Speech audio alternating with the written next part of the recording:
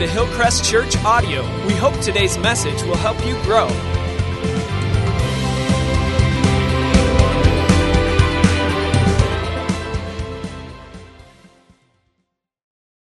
Good morning. My name is Mary Margaret Brotherton, and I work here on staff. I oversee the online streaming, so hello, online streaming people.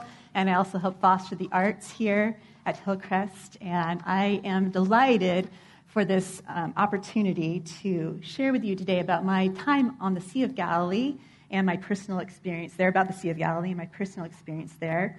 My father was a pastor, and he led several trips to Israel over the years. I grew up surrounded by many Israeli souvenirs, coffee table books about all things Israel, and there are many photos of the Holy Land displayed in my parents' house.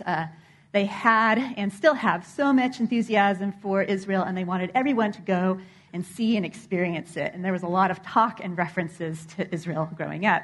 But as the years went by, I was never able to join my dad's trips due to being in school, lack of funds or time, or I would see the news and be like, that doesn't look like a really safe place to go. But I married soon after college, and I learned that my husband and my in-laws had spent time there. And then on one of my parents' last trips there, my only sibling, my younger brother, and all my aunts and uncles, except for one, got to join them on their trip. So I was feeling a little left out. So since that time, my desire to travel there became very strong. I wanted to piece together the souvenir clues with the biblical scenes of the Bible that I had read about my whole life. I wanted to experience this place, the fifth gospel, as it's been called, or as I like to joke, the Disneyland of Christianity. And the analogy doesn't break down too far. But finally, that opportunity presented itself.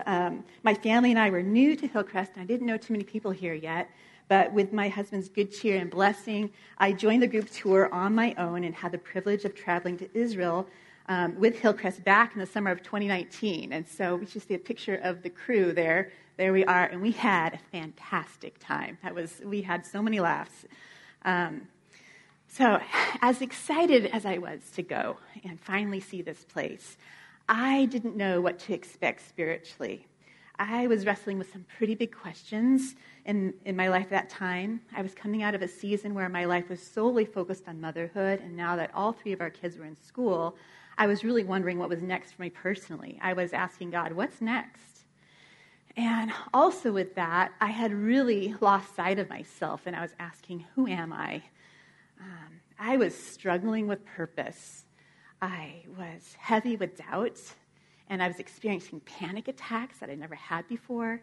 I was feeling really lost and confused. It was hard to hear God. It was hard to wait on him, to believe that he would act. Fear had set in that I had missed hearing him, and then I had anxiety that I would miss him. So I was just knotted up in this tumultuous inner storm that I had never experienced before. And if I had known that I was a child of God, that had been forgotten intellectually, because the enemy's voice of accusation over my identity was relentless for months. I was just a hot mess.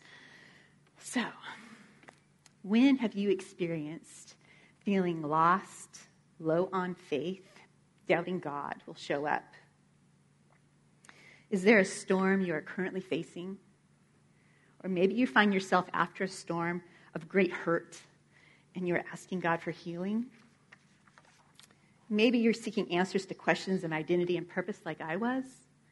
Or maybe it is not an internal storm, but external circumstances where you don't know what to do. You find yourself surrounded with uncertainty and confusion and fear. So the really big question I'm asking is, how does Jesus meet you in that storm? So whether you know Jesus or not, I want to look at how Jesus shows up in a storm. And may I also say, for those of you who are on the margin of faith, just hanging on by a thread, or maybe you're in a storm right now, that Jesus does desire to meet you in that place. So let's turn in our Bibles to Mark 4:35 through 41. This is in the New Testament toward the back of the Bible. So that day, when evening came, he said to his disciples, "Let us go over to the other side." Leaving the crowd behind, they took him along just as he was in the boat. There were also other boats with him. A furious squall came up, and the waves broke over the boat so that it was nearly swamped. Jesus was in the stern, sleeping on a cushion. The disciples woke him and said to him, "Teacher, don't you care if you drown?" He got up, rebuked the wind, and said to the waves, "Quiet, be still." Then the wind died down, and it was completely calm. He said to his disciples, "Why are you so afraid? Do you still have no faith?" They were terrified and asked each other, "Who is this? Even the wind and waves obey him." So in the gospel books of Matthew, Mark, Luke, and John, there are many stories of Jesus doing much of his ministry in this Galilee region, this area surrounding the body of water called the Sea of Galilee. He called most of his 12 disciples on the shore. He healed and fed thousands of people. Crowds followed him everywhere because of this. They're seeing these miracles of healing and casting out of demons and signs he performed in this area. So a great thing about the Sea of Galilee is that it is very much the same topography and landscape as in Jesus' time. And it's beautiful, too. This makes it easier for us to imagine what the gospel stories looked like and felt like. And it was hot. We were there in July. It was hot. How hot was it? It was hot. So how big is the Sea of Galilee? It's 13 miles long and 8 miles wide. It's a freshwater lake, about 160 feet deep in some places. And it's at its highest point that it has been in some time now due to snow and rain. In comparison to Bellingham Bay, just to give some context, Bellingham Bay is somewhat smaller, but not too much. It's about 12 miles long and 4 miles wide and ranges from 30 to 60 feet deep, depending on the tide. So, yeah, that just kind of puts a context of the kind of space we're talking about here. So, fun discovery. I was surprised to find teeny tiny shells all along the shoreline of the Sea of Galilee. I grew up by the ocean, and I've been in freshwater lakes, and I'd never seen shells, but there are shells in the Sea of Galilee. Also, there are still fish. There are still fish in the Sea of Galilee today, too. I would go out early in the morning and sit in the water, and the fish would come and nibble on me. And I was literally tickled still to this day that fish were so friendly. And so this is, and they're still there. So this is looking east in the morning, calm waters in the Sea of Galilee. So, back to the text. Verses 35 and 36 says that it was in the evening, and Jesus said, "Let us go over to the other side of the lake." And so he and his disciples got into a boat, or maybe they hadn't left the boat all day while Jesus preached from it, because he would talk to the crowds on the shore from the boat. So they leave the crowd behind, making their way to the other side from Capernaum, which is in the north part of the lake. And so here's a view of Capernaum looking south. And my slideshow, like a good slideshow, has every angle of this area, so because we want to see every single picture there could be. So it also says some other boats are with him. So you have Jesus and his 12 disciples in this fishing boat and at least 2 other boats following along. Here's an image of a first century fishing boat. So maybe it wasn't that small, but it wasn't big. I don't think it was too big. So this was likely a cozy situation, up to 13 adults in a small fishing boat. And verse 37 says, "And now there is a furious squall." So the Sea of Galilee is situated below sea level, and the surrounding hills can act as a conduit for storms that can happen really quickly. And waves can get to be 10 feet high in a really bad storm. So in verse 38, notice who is now asleep on a cushion in the back of the boat in the middle of this furious squall. It is Jesus. Have you ever been so tired you could sleep through anything? This had been a long day of preaching ministry for Jesus, and he was exhausted. So we're asking, how does Jesus meet you in your storms? So we'll look at verses 35 and 38, and we'll see that Jesus is with you in the storm, even if you don't feel like he is. Jesus is with you in the storm, even if you don't feel like he is. So the first way he does this is by the surety of his presence. Jesus is with his disciples in the boat. He is present.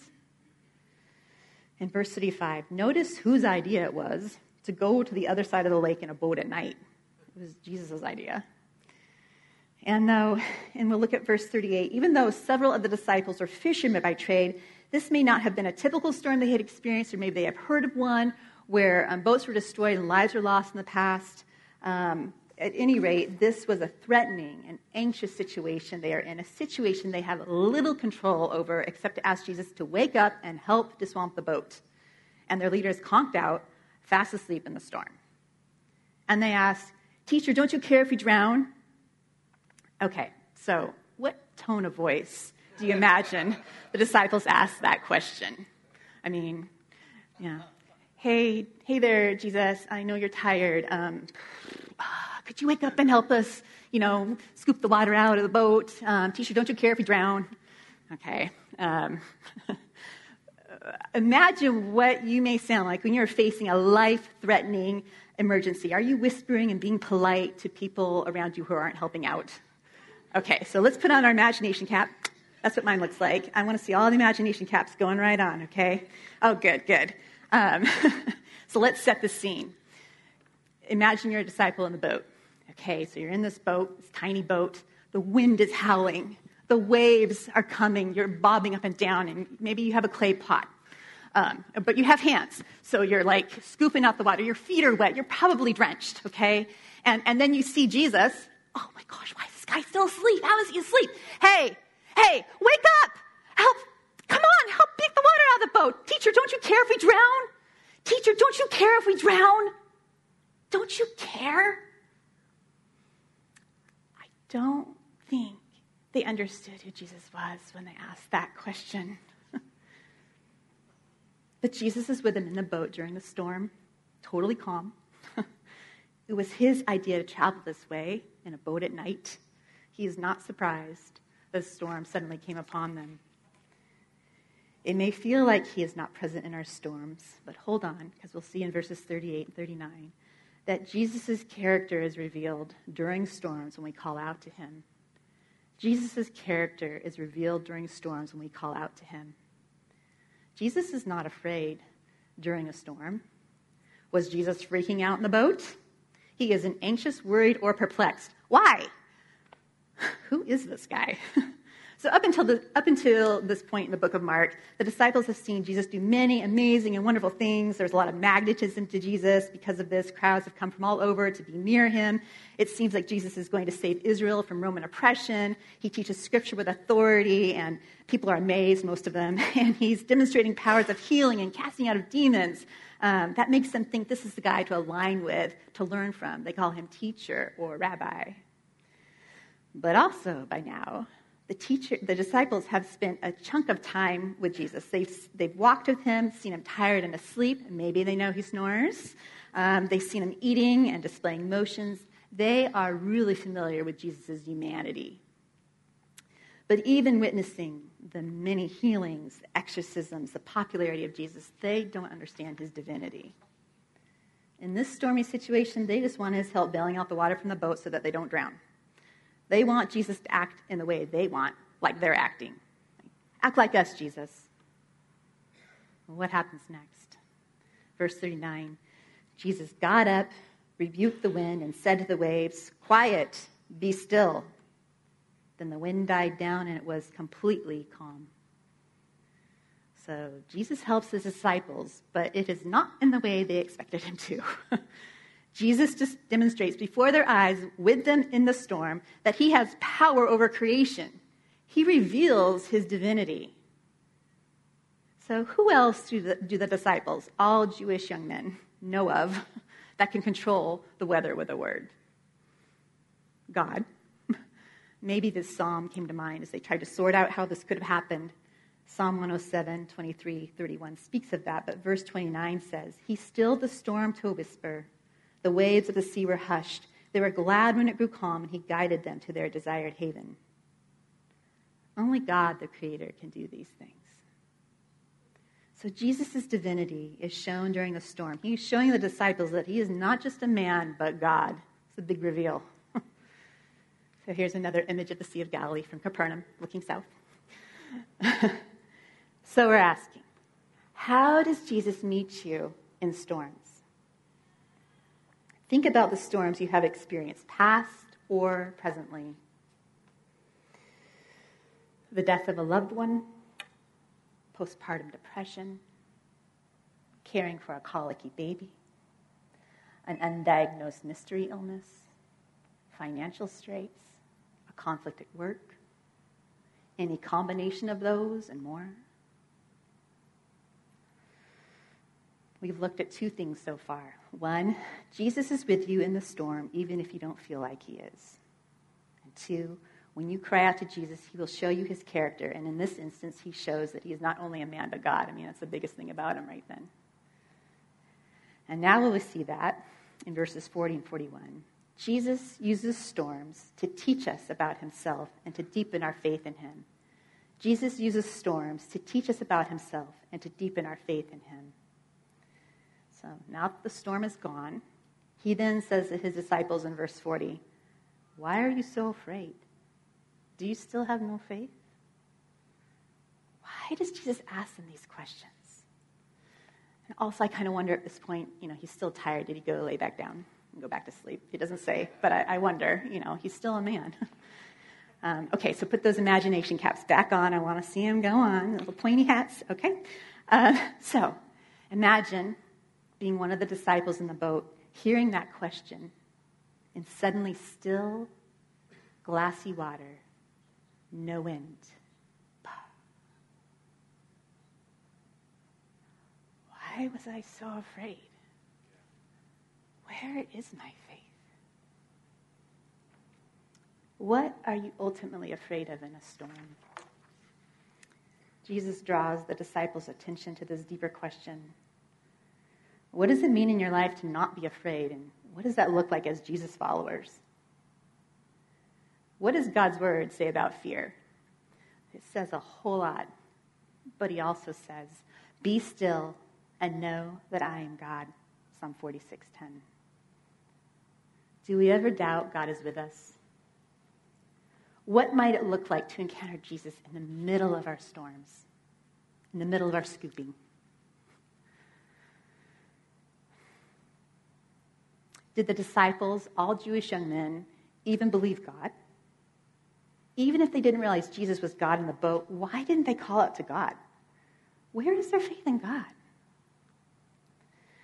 The disciples' response in verse 41, they were terrified and asked each other, "Who is this? Even the wind and waves obey him." Did they hear his question? They were terrified, in awe, to witness this instant calm and that Jesus commanded it. Jesus points out their fear and their seeming lack of faith altogether because of what they feared in that storm. When I was reviewing my sermon with Tim Knipp, he pointed out the Greek word megale that is used to describe the storm or the wind that comes up suddenly. The storm was violent, a megale storm. It is the same word that is used to describe the immediate calm. It just is described as a megale calm, a great calm.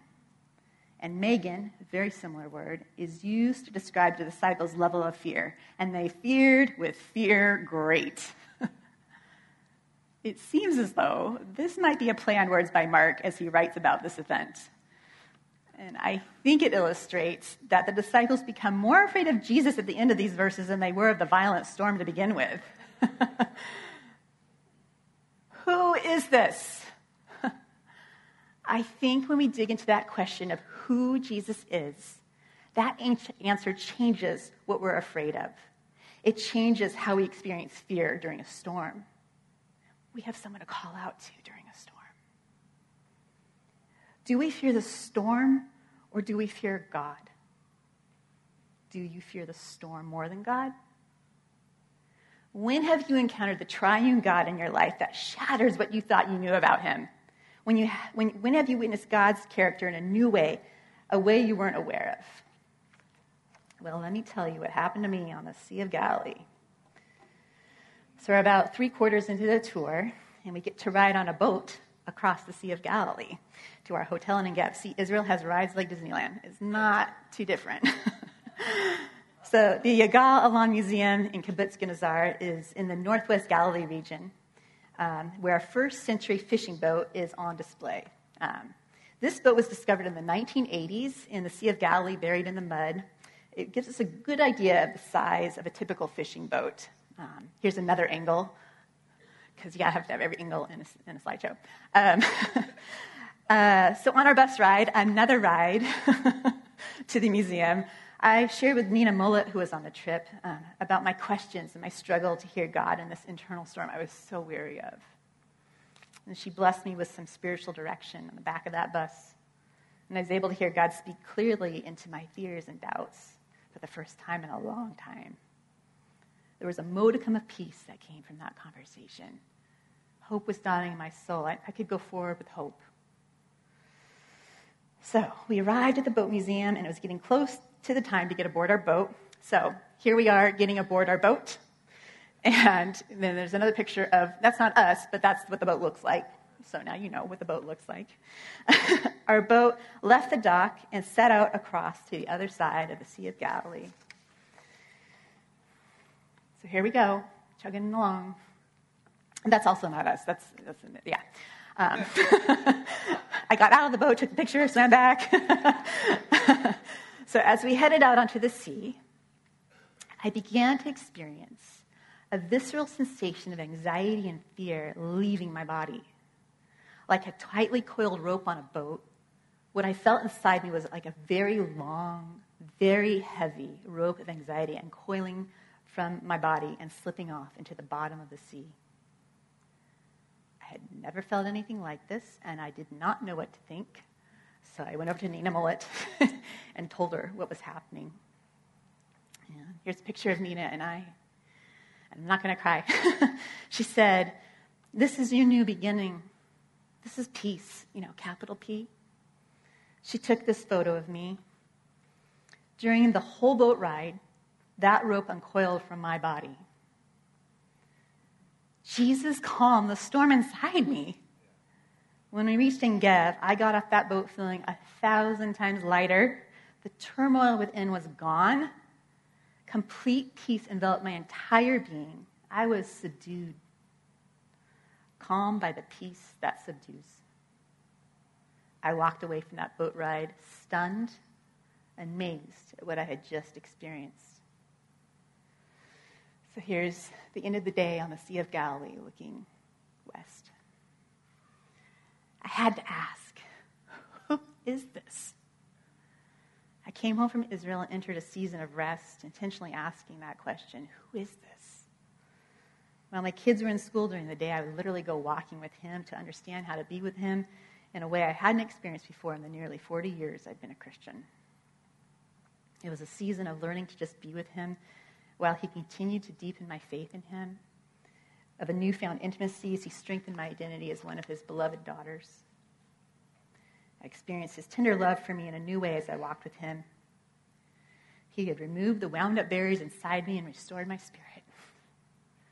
I had a renewed trust that he does care and that he is with me, and that is now anchored in bedrock. Others noticed there was a greater peace, a change in my being after that boat ride. My roommate in Israel, a few others on the tour. And even when I came home, I was walking down the street to see my counselor, and she was coming up, and she saw me, and she said, "You're different." I don't know how else to explain what happened to me on that boat on the Sea of Galilee. I think maybe he calmed that storm in me because of his kindness and mercy, and because others were praying when I didn't know what to pray. He blessed me in an unexpected way that afternoon. Jesus became more real and far greater than I had ever known. Not all my questions were answered that experience, not at all. But what I want you to hear today is that he gave me his peace in the middle of my storm. This is a quote from the Matthew Henry commentary. God doesn't promise to calm the many storms we will encounter over the course of our lives, but sometimes the storms in our lives stop suddenly in complete calm and peace because of his power.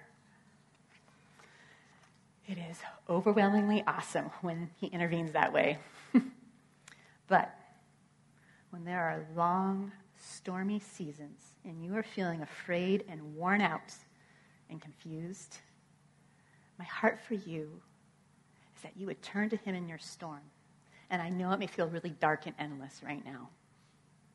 Call out to him, and he will reveal himself to you because he does care, and he is reliable like no other. He is in the boat with you, totally unafraid, inviting you to a deeper faith with him.